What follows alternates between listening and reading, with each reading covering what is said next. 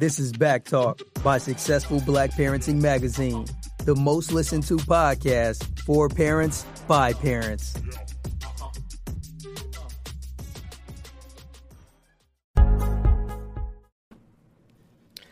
Welcome, everyone, and thank you for tuning in to Back Talk by Successful Black Parenting Magazine. This is the talk show for parents. I'm J.R. Celeste, your host and publisher of Successful Parenting Media. I want you to share this broadcast with all of your friends and your followers. And don't forget to leave your comments and questions, and we'll do our best to answer them in the comments and after the show. But anyway, I want to welcome right now to Back Talk our guest, Cassandra Lane, who is the author of her memoir, and it's called We Are Bridges. And we'll be discussing this book today because it has everything. It investigates Black motherhood, personal loss, and intergenerational trauma of racism in the United States. In addition, Cassandra is the editor and in chief of LA Parent Magazine. So I welcome you to the show. Thank you so much, JR. It's so great to be here. Thanks for having me on. And, you know, she is in a remote location. So if you're watching the video or you hear a delay, you know, she is in a cabin somewhere in the woods having a great old time. So I'm glad she was able to join us today. So thank you for taking time out of your Saturday to do this interview with us. Absolutely. So, I'm excited.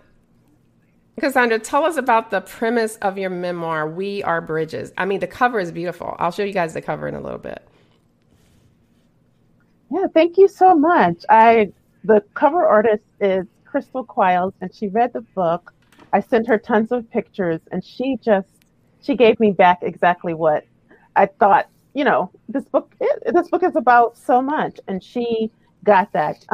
So the memoir follows my pregnancy.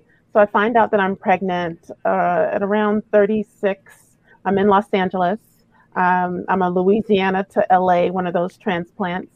And I had already been working on the story of my great-grandfather, Bert Bridges, who was lynched in 1904, and had kind of put that story to the side. But when I became pregnant, I became very interested in picking that story back up because that's as far back as I knew, you know, in terms of my family history.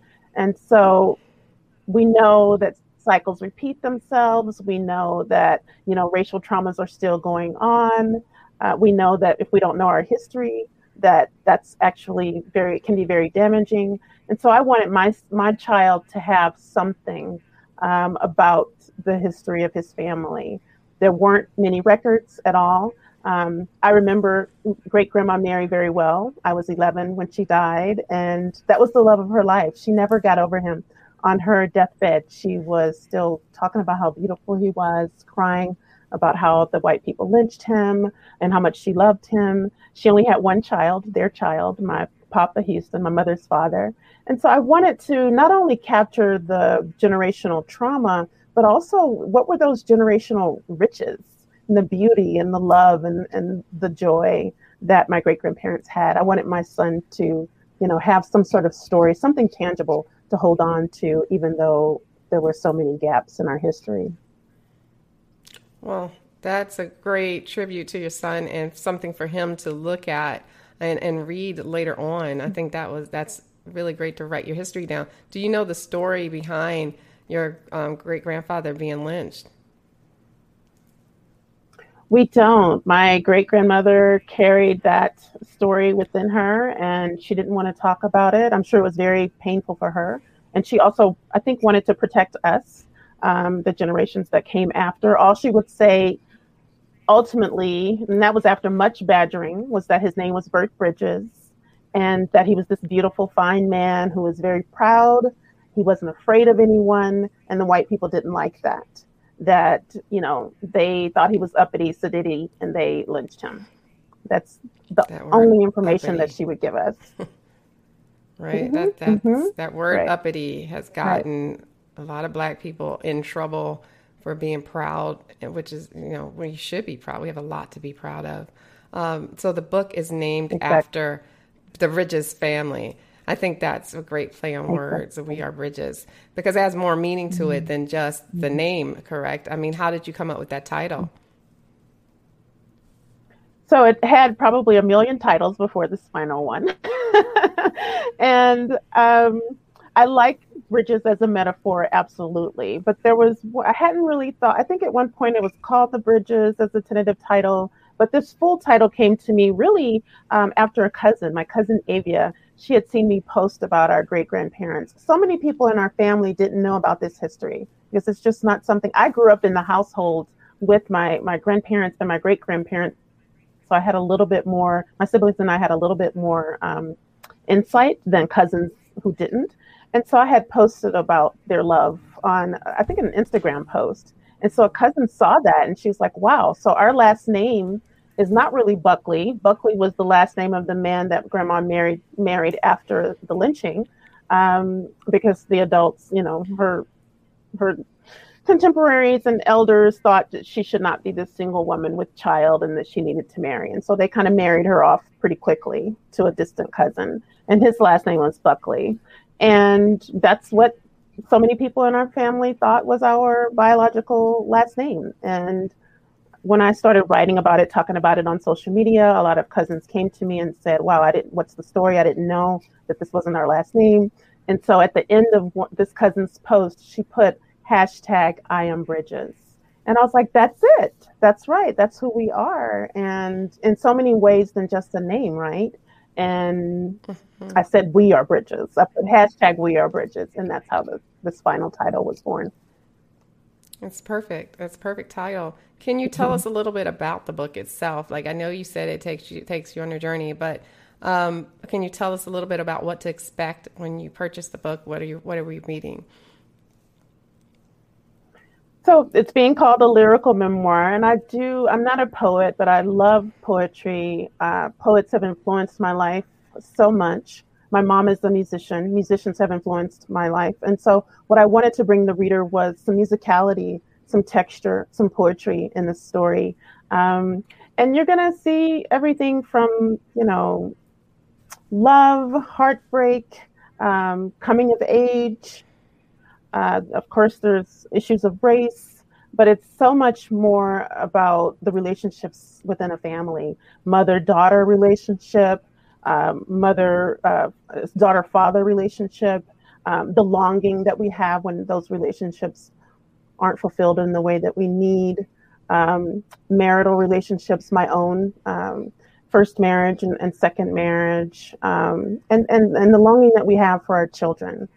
And also the land. I really love, I grew up in the South, so I try to bring that landscape into the book and then contrast that with the landscape in Los Angeles, which is very different, but allowed me to see my home state in a new way and to appreciate it in different ways, in a deeper way.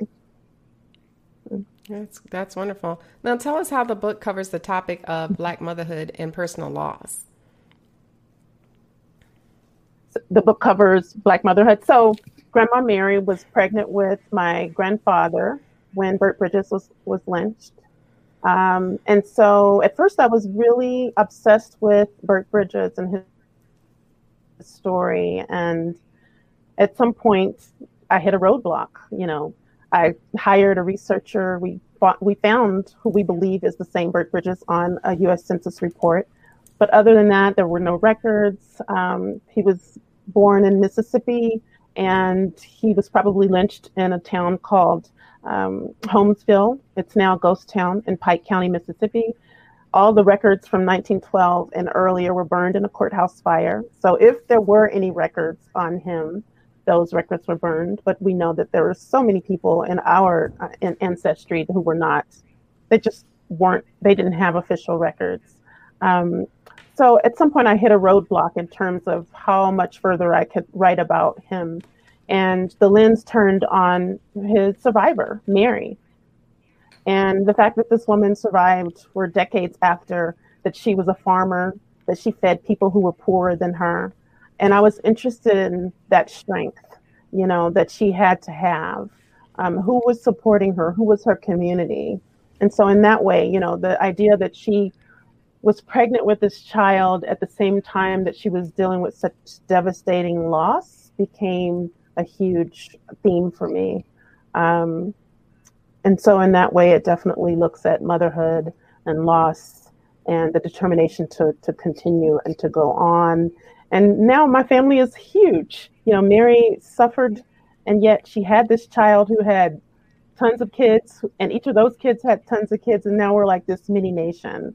So yes, there was loss, but at the same time, we survived, we're here, and we are, again, Burt Bridges. We are definitely survivors, and I think your family is a testimony to the whole culture, because we are still here. As Maya Angelou basically says in her point, we're here. Do you know if Burt Bridges is represented at the lynching memorial in Alabama, it's actually the National Memorial for Peace and Justice, but we kind of know it as the lynching memorial, where they have the hanging blocks of wood with names? Do you know if his name is there? It is not, and I have spoken with them, and they were so helpful and so wonderful. You know, there are unknowns, so maybe Burt is one of those unknowns. I would love to be in touch with them again now that the book is out, and I would love to see him memorialized in that way.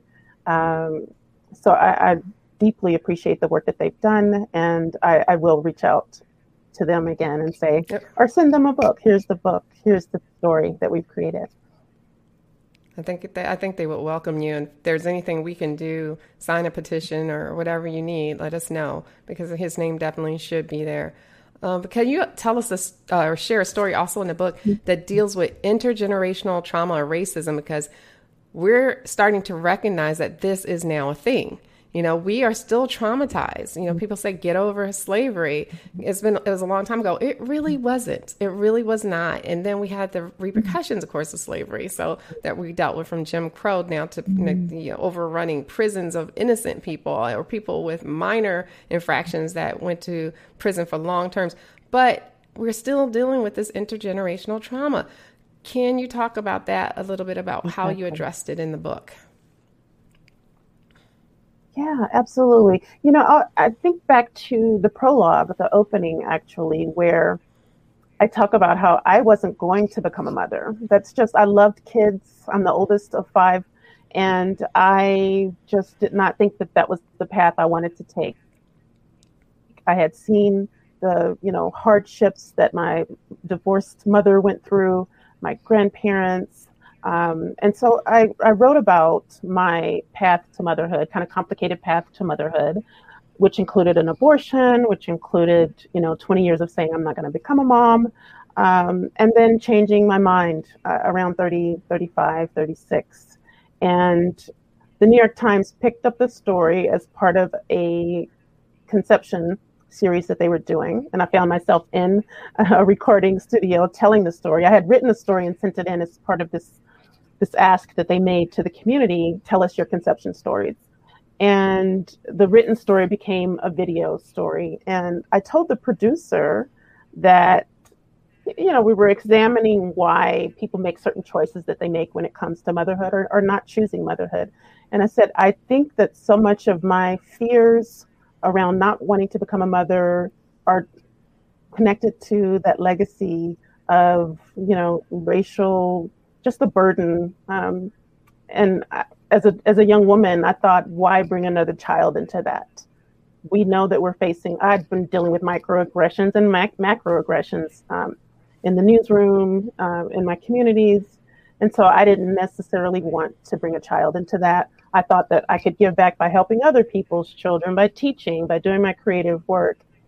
And so I mentioned to the producer that the legacy of lynching in my family, and how perhaps, even though I wasn't verbalizing that was somehow a part of my bloodstream, my cell memory. And she just she didn't laugh, but she just kind of smirked and said, 1904, that was a long time ago. And even though she wasn't willing to make those connections, something in me, and I wasn't working on the story as much as I should have been at that point, but I think after she said that and after the story ran, and again, it was her prerogative to cut out what she wanted to cut out and to write, to shape the story in the way that she thought was appropriate. But I knew that I needed to tell a fuller story, and I became more determined than ever to finish that story and to connect those dots, because there is intergenerational trauma. And now science backs that up through epigenetics. And so I'm glad that I had the opportunity to do that, to tell my full version of that story. I saw the impact of racism on, my uncles, my grandfather, the anger, some of that turning into domestic, abuse, not to excuse them in any way, but there's this violence that becomes echoed through the generations. White people were violent to our ancestors. Some of our men, unfortunately, turned that violence onto their wives, their partners. Those people turned it onto their children. And so I do address some of those issues in the book. Well, you told your story in such a great way that your book won a prestigious award. Can you tell us about that?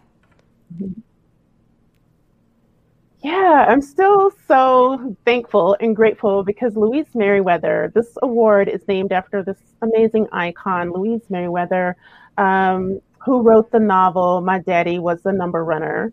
And she also was an activist, very much an activist, so strong, so proud.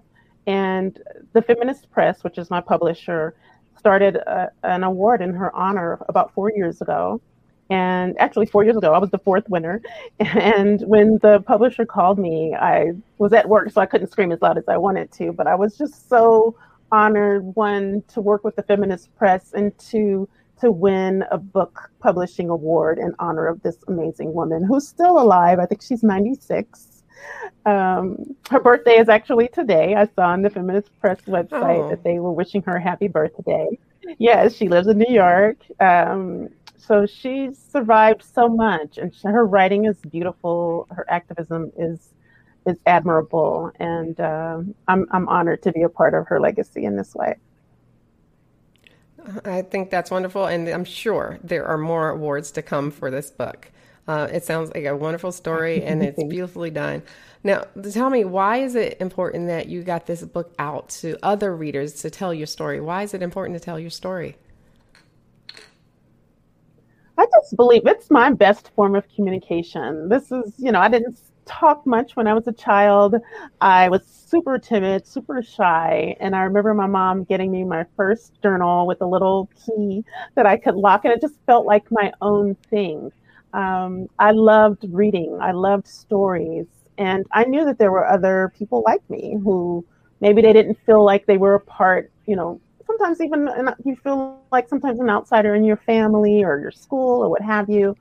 Reading allowed me to feel a part of a community, to feel surrounded, to feel understood, and writing helped me do that as well. And I hope to give that same sense of comfort and belonging to readers that I felt as a child who kind of felt like an outsider.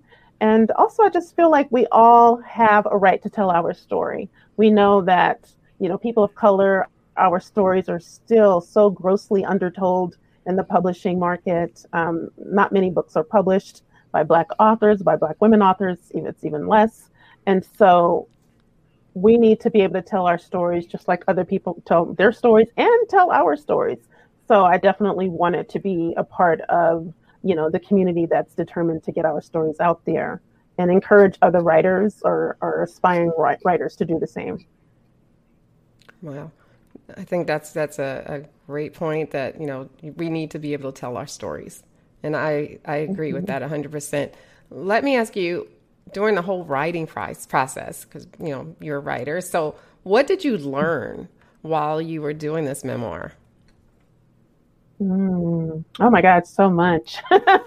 I definitely had, it was hard. There were times where, it was emotionally draining, physically draining. And I learned that I needed to take care of myself by just self-care, whether that was exercise, getting out, enjoying life, spending time with my family, because I was going to some very deep places.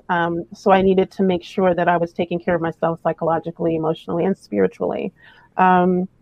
I also learned that, and actually I think this hit me more during the audio recording of the audio book, that yes, this is a story about my ancestors and my search for Burt Bridges, but it also unbeknownst to me while I was doing the bulk of the writing, was a longing that I didn't realize I still had for my own father, who wasn't there after the divorce. And so, those are things that I thought I had kind of put in the past.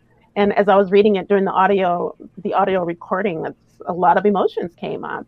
And so it just kind of affirms for me that there's not necessarily always complete healing. I think healing is ongoing.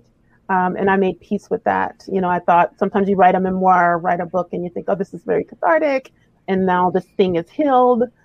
And that's not always the case. Yes, it is a part of your healing, but I think we can still teach. I think we can still live, live in even more full ways as we're still healing and as we still have those wounds. Okay. And what is the opening scene for the book? When we first pick it up, what happens first? You don't have to tell us any, great parts that you want us to read, but what do we expect when we get to the first chapter? So that very first page, which is the prologue, you're going to see some little Black children in the woods singing a song that I know so many of us have sung about how sticks and stones may break my bones, but words will never hurt me. And I take that metaphor and talk about how words are hurtful, and the omission of words and stories can be damaging. So we open in the South. That is true. Very true. Now, will there be a follow-up book to We Are Bridges? Are you working on anything else? Yeah, I have another idea that doesn't have anything to do with the family story, but it's interesting. Some people have read the book. A few cousins have read the book. They read it in like a day. They were curious, I'm sure, what was in there. And I have one male cousin who's a reverend, wonderful, wonderful man. We grew up together. He's just a year older than I am. And it brought up so much for him. And his father died in 1999. We all thought that it was an accident, although there was some suspicions. A lot of my uncles worked in the woods cutting down trees like my grandfather did, which I think is it's mind-blowing when you think about what happened to our ancestor dying on a tree like that. And so Uncle David died in 1999. It was supposedly an accident. Another vehicle, he was having lunch, they said, resting, or he had lunch and he was resting against a tree, asleep, and this Skeeter truck ran over him. And my cousin, his son, read the book and sent me this long message about how it was not an accident and how he's been holding on to this pain and this hurt for all these years, and he just can't let it go. And I was like, wow, I remember asking for about a year, what happened to the investigation. This happened in our hometown, DeRidder, Louisiana. And I just, it was just supposedly inconclusive, and it was an accident. But his son did some digging. They think they know the three white men who were responsible. I think somebody hired them, he said. And so I ended up dreaming about my uncle that night and woke up just completely upset. So I don't know. I do want to talk to my cousin again and see, here I was working on this ancestral story, and this is contemporary times. Do I need to look at this? So I'll be talking to him, we'll see. Sounds like a Netflix documentary about to happen, because that's really interesting. Usually our instincts are pretty, dead on with these kinds of things, especially when it comes to racism. I tell people all the time that it's hard to prove, but it's like if you go to a new job and you get the vibe that someone doesn't like you and you didn't give them any reason not to like you, you have that vibe that they don't like you. Well, racism is a little more than that, because you know why they don't like you, because the symptoms of racism are the same in a lot of places. So you recognize it. Mm-hmm. Either recognize it from television if you hadn't experienced before, or you experienced it before, or other people have told you their experiences. So we know it, you know, we're not green to it, where other people who aren't Black are kind of still green to what racism really is. So if your cousin says that he thinks it was racially motivated or not an accident, you know, that I would definitely look into it, and that would definitely make a good book as well as a documentary. So tell people how they can purchase your book. So it's on all of the online platforms. I love supporting my local bookstores, my local Black bookstores as well. And so right now I'm really pushing people, if you're able to, if you're in Los Angeles, or they ship as well, Reparations Club, which is a Black-owned, woman-owned bookstore that I absolutely love. They call themselves a concept store because they also sell Black art and records. It's just a cool vibe. It's decorated in like these 1970s fashions with the drapes and the velour. I love it. And they're just wonderful people. So Reparations Club is a great place. It's also at Esalen, Skylight Books, bookshop.org. It's on Amazon. It's on all the sites, or whatever your favorite bookstore is. Yes, support your small bookstores. They really are having a hard time with the pandemic. So now that things are starting to open up, especially here in LA, you know, guys, just go visit them. Wear your mask, of course, but go and visit and support them. I highly support that message. Now, do you have a website?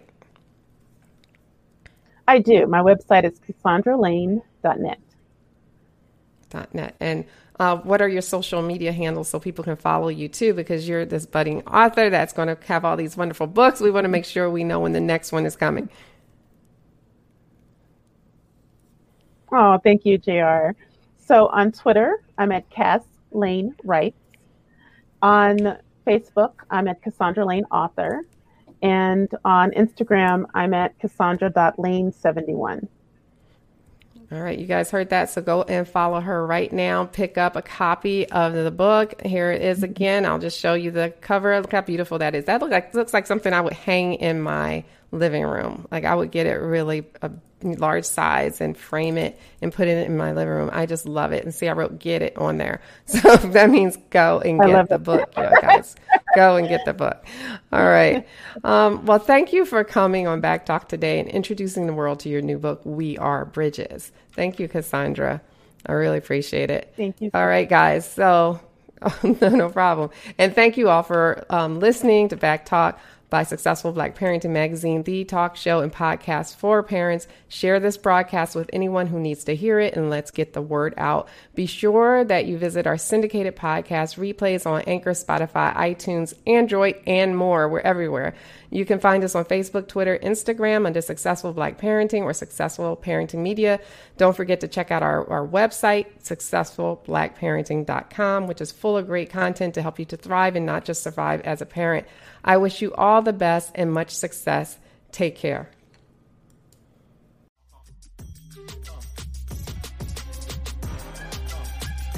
Thanks for tuning in to Back Talk by Successful Black Parenting Magazine. We'll see you soon.